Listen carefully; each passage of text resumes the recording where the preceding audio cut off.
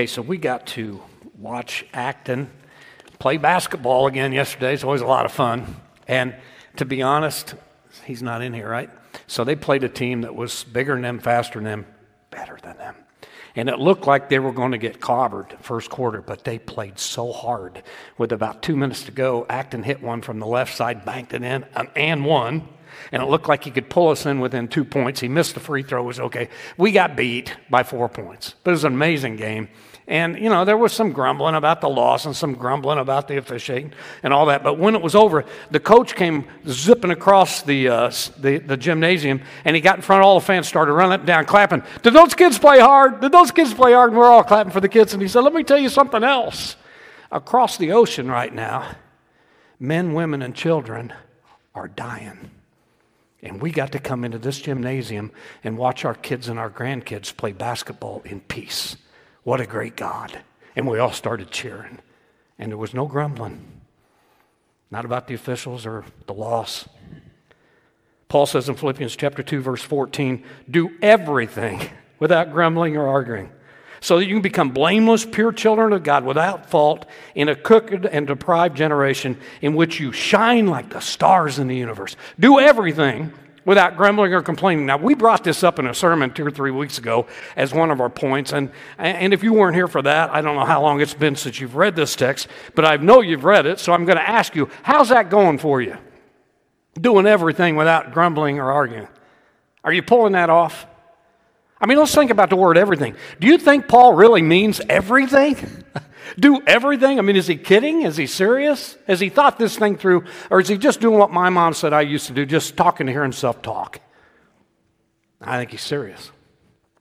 I think he's real serious. And if he's serious, then what can we do about that? I was thinking, what if we could just declare tomorrow a no grumbling day? Just one day. No arguing, no grumbling tomorrow. Now, we probably can't do it today because if you're like me, we've probably already done some of it. So tomorrow, we're not going to gripe. We're not going to complain. We're not going to argue all day. One day. Are you pumped? Let's do it. I think we can do one day. Tomorrow, when you get up, the first person you see, no grumbling, even if you haven't had your coffee yet. I was talking to Adam Goss about this last week, and he said, I'll admit some mornings I wake up grumpy. Other mornings I let her sleep in. Now, okay, the first person you see in the morning, when you walk to the bathroom in the morning and the first thing you do is look at yourself in the mirror, no grumbling. That's going to be tough for some of you. I was thinking about Dennis, Melvin. I mean, pray through that. You can make it, okay? Do it tomorrow. When you get in the car to go to work or school tomorrow, no matter what kind of shape your car's in, no grumbling. If you have to walk, take the bus. When you get to your desk at school, at work, no grumbling.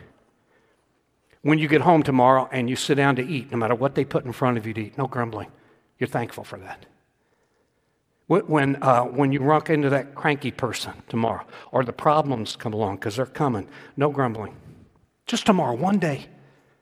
Tomorrow when you turn on your computer and it takes 15 to 20 seconds for thing that, you got to wait 20 seconds to have all the knowledge of the universe at your fingers. It's maddening to have to wait. Tomorrow you're going to wait without grumbling. You lose cell phone service for 2 miles. Oh, what a burden. That's heavy, man, I know. Tomorrow we're going to do that without grumbling. When you can't find the TV remote control because one of the grandkids has had it, and you actually have to get up and walk all the way across the living room and find a button on the flat screen TV, there is an on and off button there, and turn it on like the old timers and then walk all the way back to your lazy boy. Tomorrow, one day, we're not going to grumble, right? One day we can do it. I know we can do it. Here's point number 1 this morning. I want to talk about grumbling, what it is and how bad it is. I'm not talking about confronting somebody in love. We're commanded to do that.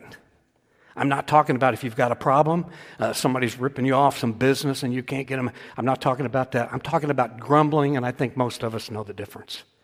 I think what sometimes we fail to see is how bad it is. Grumbling, for one thing, is a reflection of the spirit of ingratitude. And listen to me, there should be not one Christian on this planet that has a spirit of ingratitude, ever. We've just been talking about what we have in Christ, the joy we have in Jesus Christ. Grumbling is a way to rationalize disobedience to God. It clouds our vision. It chokes our heart. It cuts us off from the joy we've been talking about. And it does something else in little places like families and friendships and small groups and life groups and church groups. It's toxic Ingratitude is toxic. It's like a relational cancer. It's so contagious.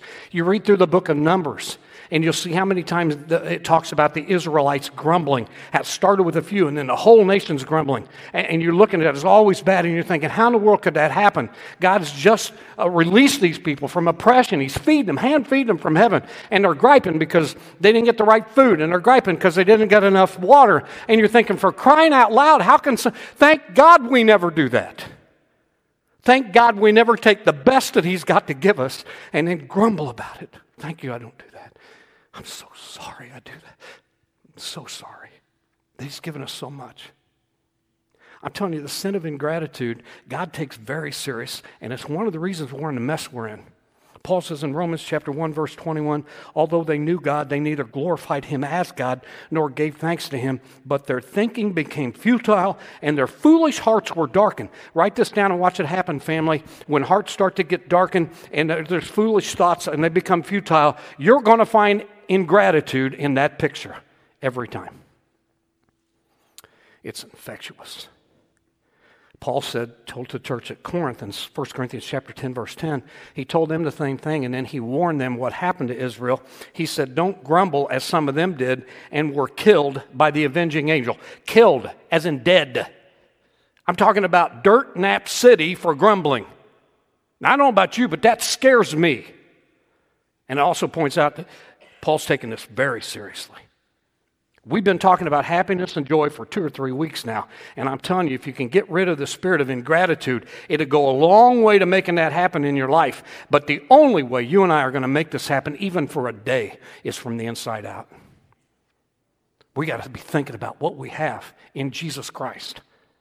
And it's like Dallas Willard says, this has got to be more than just a hallmark good feeling. This has got to be someplace where we humbly say, I owe God and I will never, ever, ever, ever be able to pay Him back. Not for this life or eternal life. And because of that, I intend to go through my life humbly and with a fierce appreciation for everything He's given me. And I'm going to be generous, just like we talked about last week.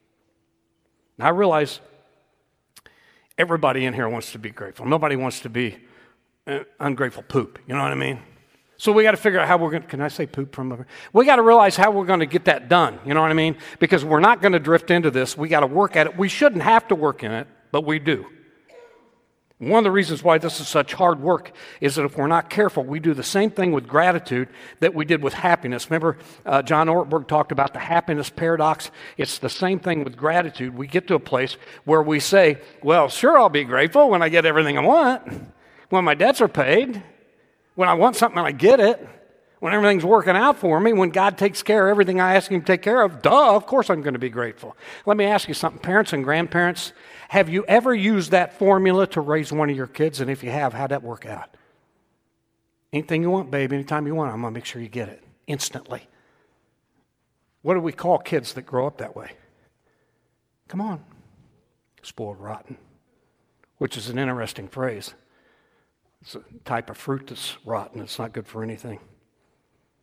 As it turns out,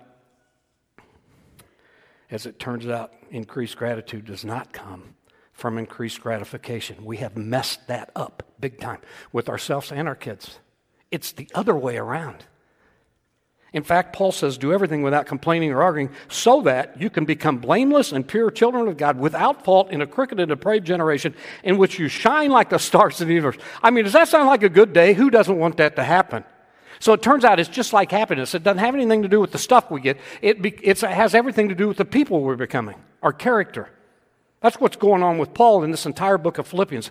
He had received a gift from him, and he was thanking. This is a thank you note.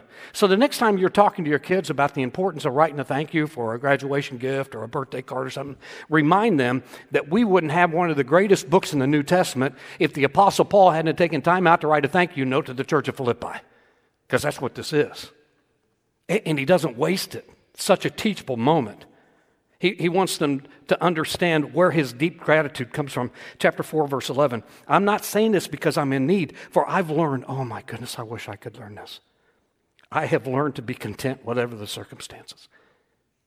Wait, what? Whatever the circumstances. Whether I'm in need or in plenty. Well-fed or hungry. I've found a way to be content in every circumstance. What is it, Paul? I can do everything through Christ who gives me strength. I've found it. I've learned it. You got to learn this. You got to practice this. It doesn't come easy. I learned how to shoot a free throw. I learned how to eat with chopsticks. I learned how to get a cat out of my yard. Praise God. You see what I'm talking about? I learned this. Which brings us to one of the greatest paradoxes, I think, of gratitude. And when I say this, most of you are going to nod because you know what I'm talking about. You've seen it. It's the funniest thing. But it seems like the people who have the most are the less grateful, and the people who have the least are the most grateful. It's the funniest thing. Sean Anker is a leading researcher in the field of happiness. He did a study on this. He spent some time researching the kids at Harvard, the top, the elite. And when he was done, he was asked to speak to a group in South Africa in the township of Rosito. And when he got there, no electricity, no running water. I mean, unbelievable, desperate poverty. And it occurred to him, I can't share with these kids what I've shared with the kids at Harvard because they're not going to, no way they can connect. So he thought he'd talk about something that every kid hated. He started talking about homework. And he said, raise your hand in here if you love homework. And he said he was shocked. 95% of those kids put their hands up. And he said they meant it. They were beaming. They weren't being facetious. We love homework. This is great. And he said, the more I talked, the more I realized, here you've got the best of the best in Harvard, the cream of the crop, the elite that have all the advantages, and they can't stand homework. Oh, what a pressure. Oh, my goodness, so much stress. I got to take a test. I got to write a paper. And then you got these kids over here that in comparison have absolutely nothing. Some of them wonder if they're going to have enough food to eat to grow up. And they'll say, homework? We love homework. Oh my goodness, we get to read, we get to study, we get to write papers, we get to take tests to see if we learn what we got. This might open huge doors of opportunity. Yay, me, I get homework. He said it was crazy to look at that. There's a study done out west of a very large group of people on this whole business of gratitude and age groups. It's interesting, the correlation between age and gratification. Anybody want to know which way that goes? Yeah, the older the person, the more gratification. It doesn't make any sense at all. The more the wrinkles, grayer the hair, flabbier the tummy, the less things are working in your body, the happier these. In fact, it was a study of 2,000 people, and the happiest group were 70 years and older, which is interesting to me because I'll be there in 20 or 30 years. Oh, now you laugh, right? Okay. In this group, people who stopped going to school when they graduated high school had more daily gratification than people who got advanced degrees. In this group now, the study group, people who had more money had less daily gratification than people who had less money. It's the strangest thing, especially in the society we're living in. It doesn't make any sense at all. The more people had, the less grateful they were. The less they had, the more grateful they were. Something's messed up, isn't it? Yeah, it's called sin. Straight up.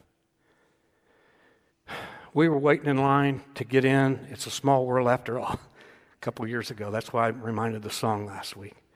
And I just got to tell you, when I wait in line, I'm not normally grateful. I feel entitled not to have to wait in line, especially on vacation. I've worked hard, I'm busy, and I'm on vacation. I shouldn't have to wait in line. Now, listen, I'm too polished a person to say that out loud, but it's going on in my heart. Am I the only one in there? I'm talking about lying next week. You better get them up. You know what I'm saying? So we're waiting to get in line. It's hot. It's going on. And I'm looking to the left side, and it's the fast pass lane. I hate the fast pass. I don't even like being in the fast pass. People just sipping past me. And I'm feeling like my rights are being violated with all these people passing. And I'm getting madder and madder. And I look over to my right, and coming around the corner is this mother with about a 12-year-old girl in a wheelchair. And I watched her. And as long as I watched her, about the only thing she moved was her head. And I got to thinking about all the things in my body that work. And I just take that for granted, and I get up every morning. And I got to thinking, if by some miracle this little girl could stand in line one time, she'd be thrilled. It sobers me, and it should.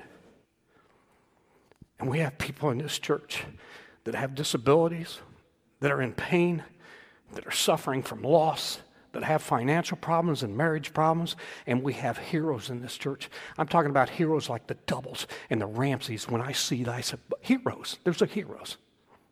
I'm talking about people like Tom Williams and what him and his wife are doing. They're heroes. We got a lot of heroes in this church.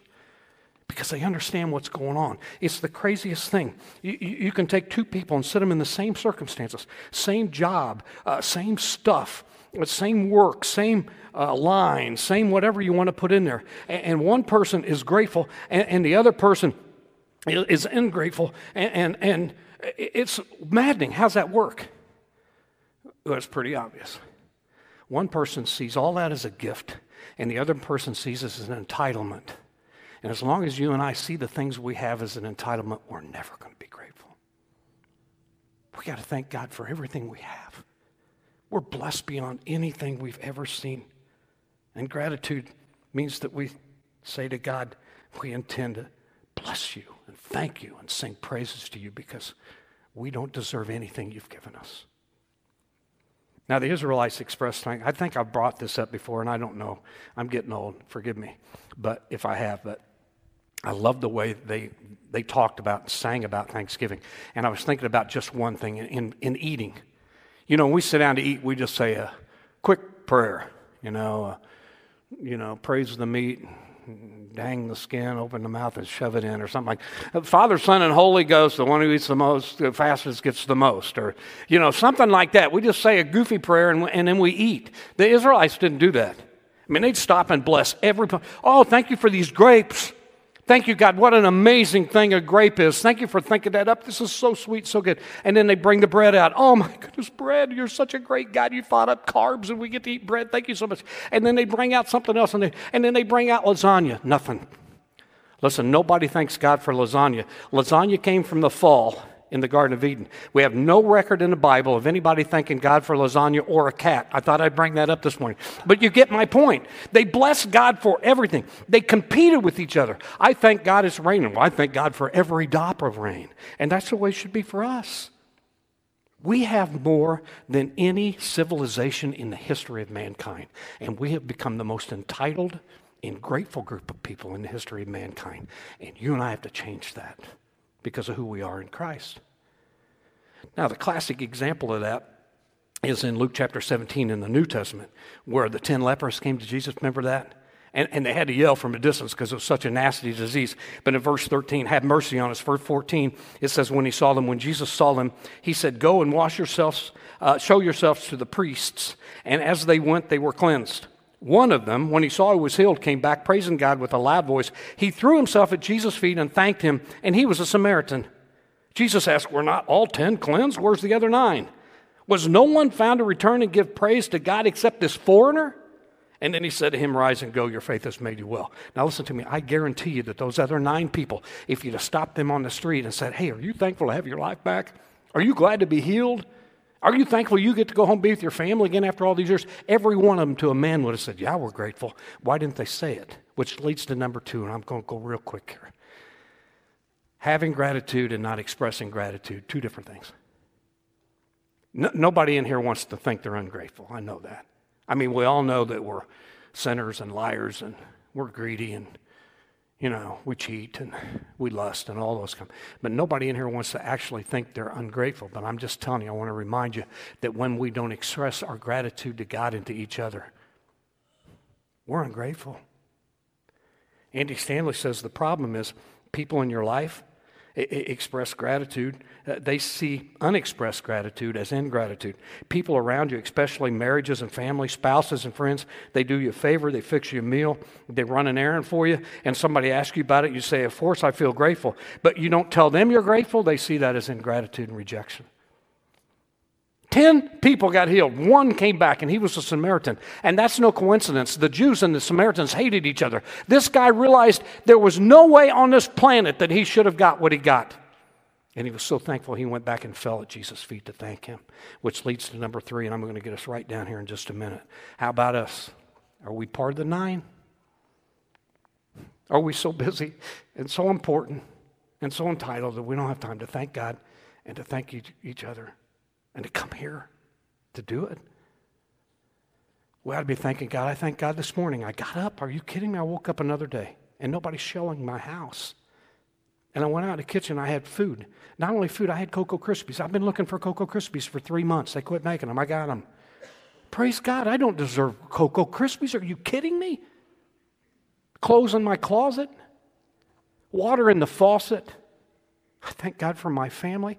I've got the best preacher's wife that's ever walked the planet. And if you don't know that, you know.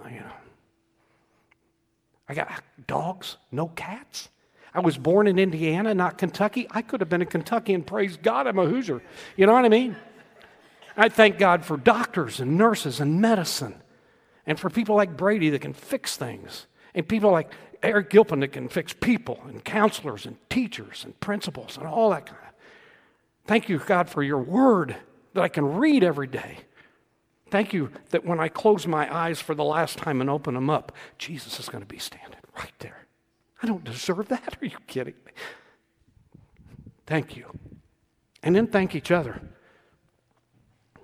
You kids, you grandkids, you think you're self-made, you're kidding yourself.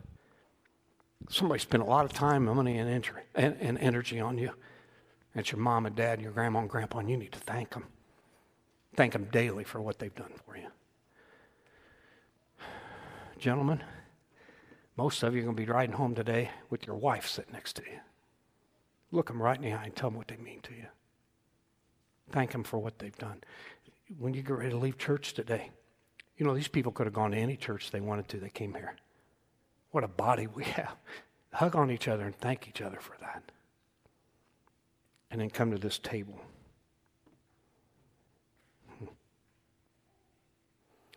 You know, one of the best illustrations I ever heard about communion, it was Bob Russell or Cam Huxford. It's been so long ago, I don't remember which one.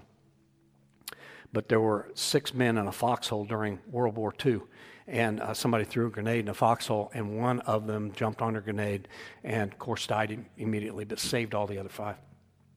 So about a year later, the war was over, and they came home, back to the States, and the parents of this fallen soldier threw a party in his honor and invited all of these people to come. And one by one, they gave their excuses. Sorry, I can't make it. I stayed up too late last night watching a ball game. Thanks, I appreciate the invitation. Thanks, man. I'm so glad you asked me, but we have a volleyball tournament this weekend. We have a basketball tournament. We got a wrestling tournament this week. We just can't make it. We can't possibly get there, but thanks. We're honored you asked us. Oh, we'd like to come, but, you know, some of those people don't wear a mask, and some of them haven't been vaccinated, and one by one, they gave their excuses. Would that be you? You say, no, not on your life. If somebody gave their life for me and they threw a party and in their honor, I'd be there.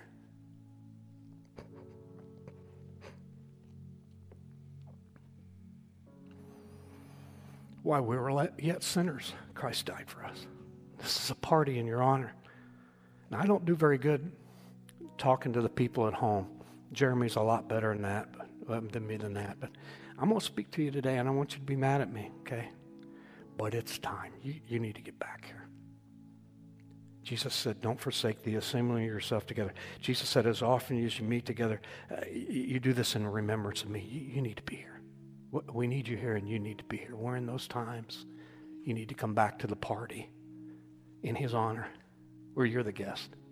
If you're here today and you've never been to the party, I have an invitation from Jesus right up here. You come and I'll talk to you about how to fill it out.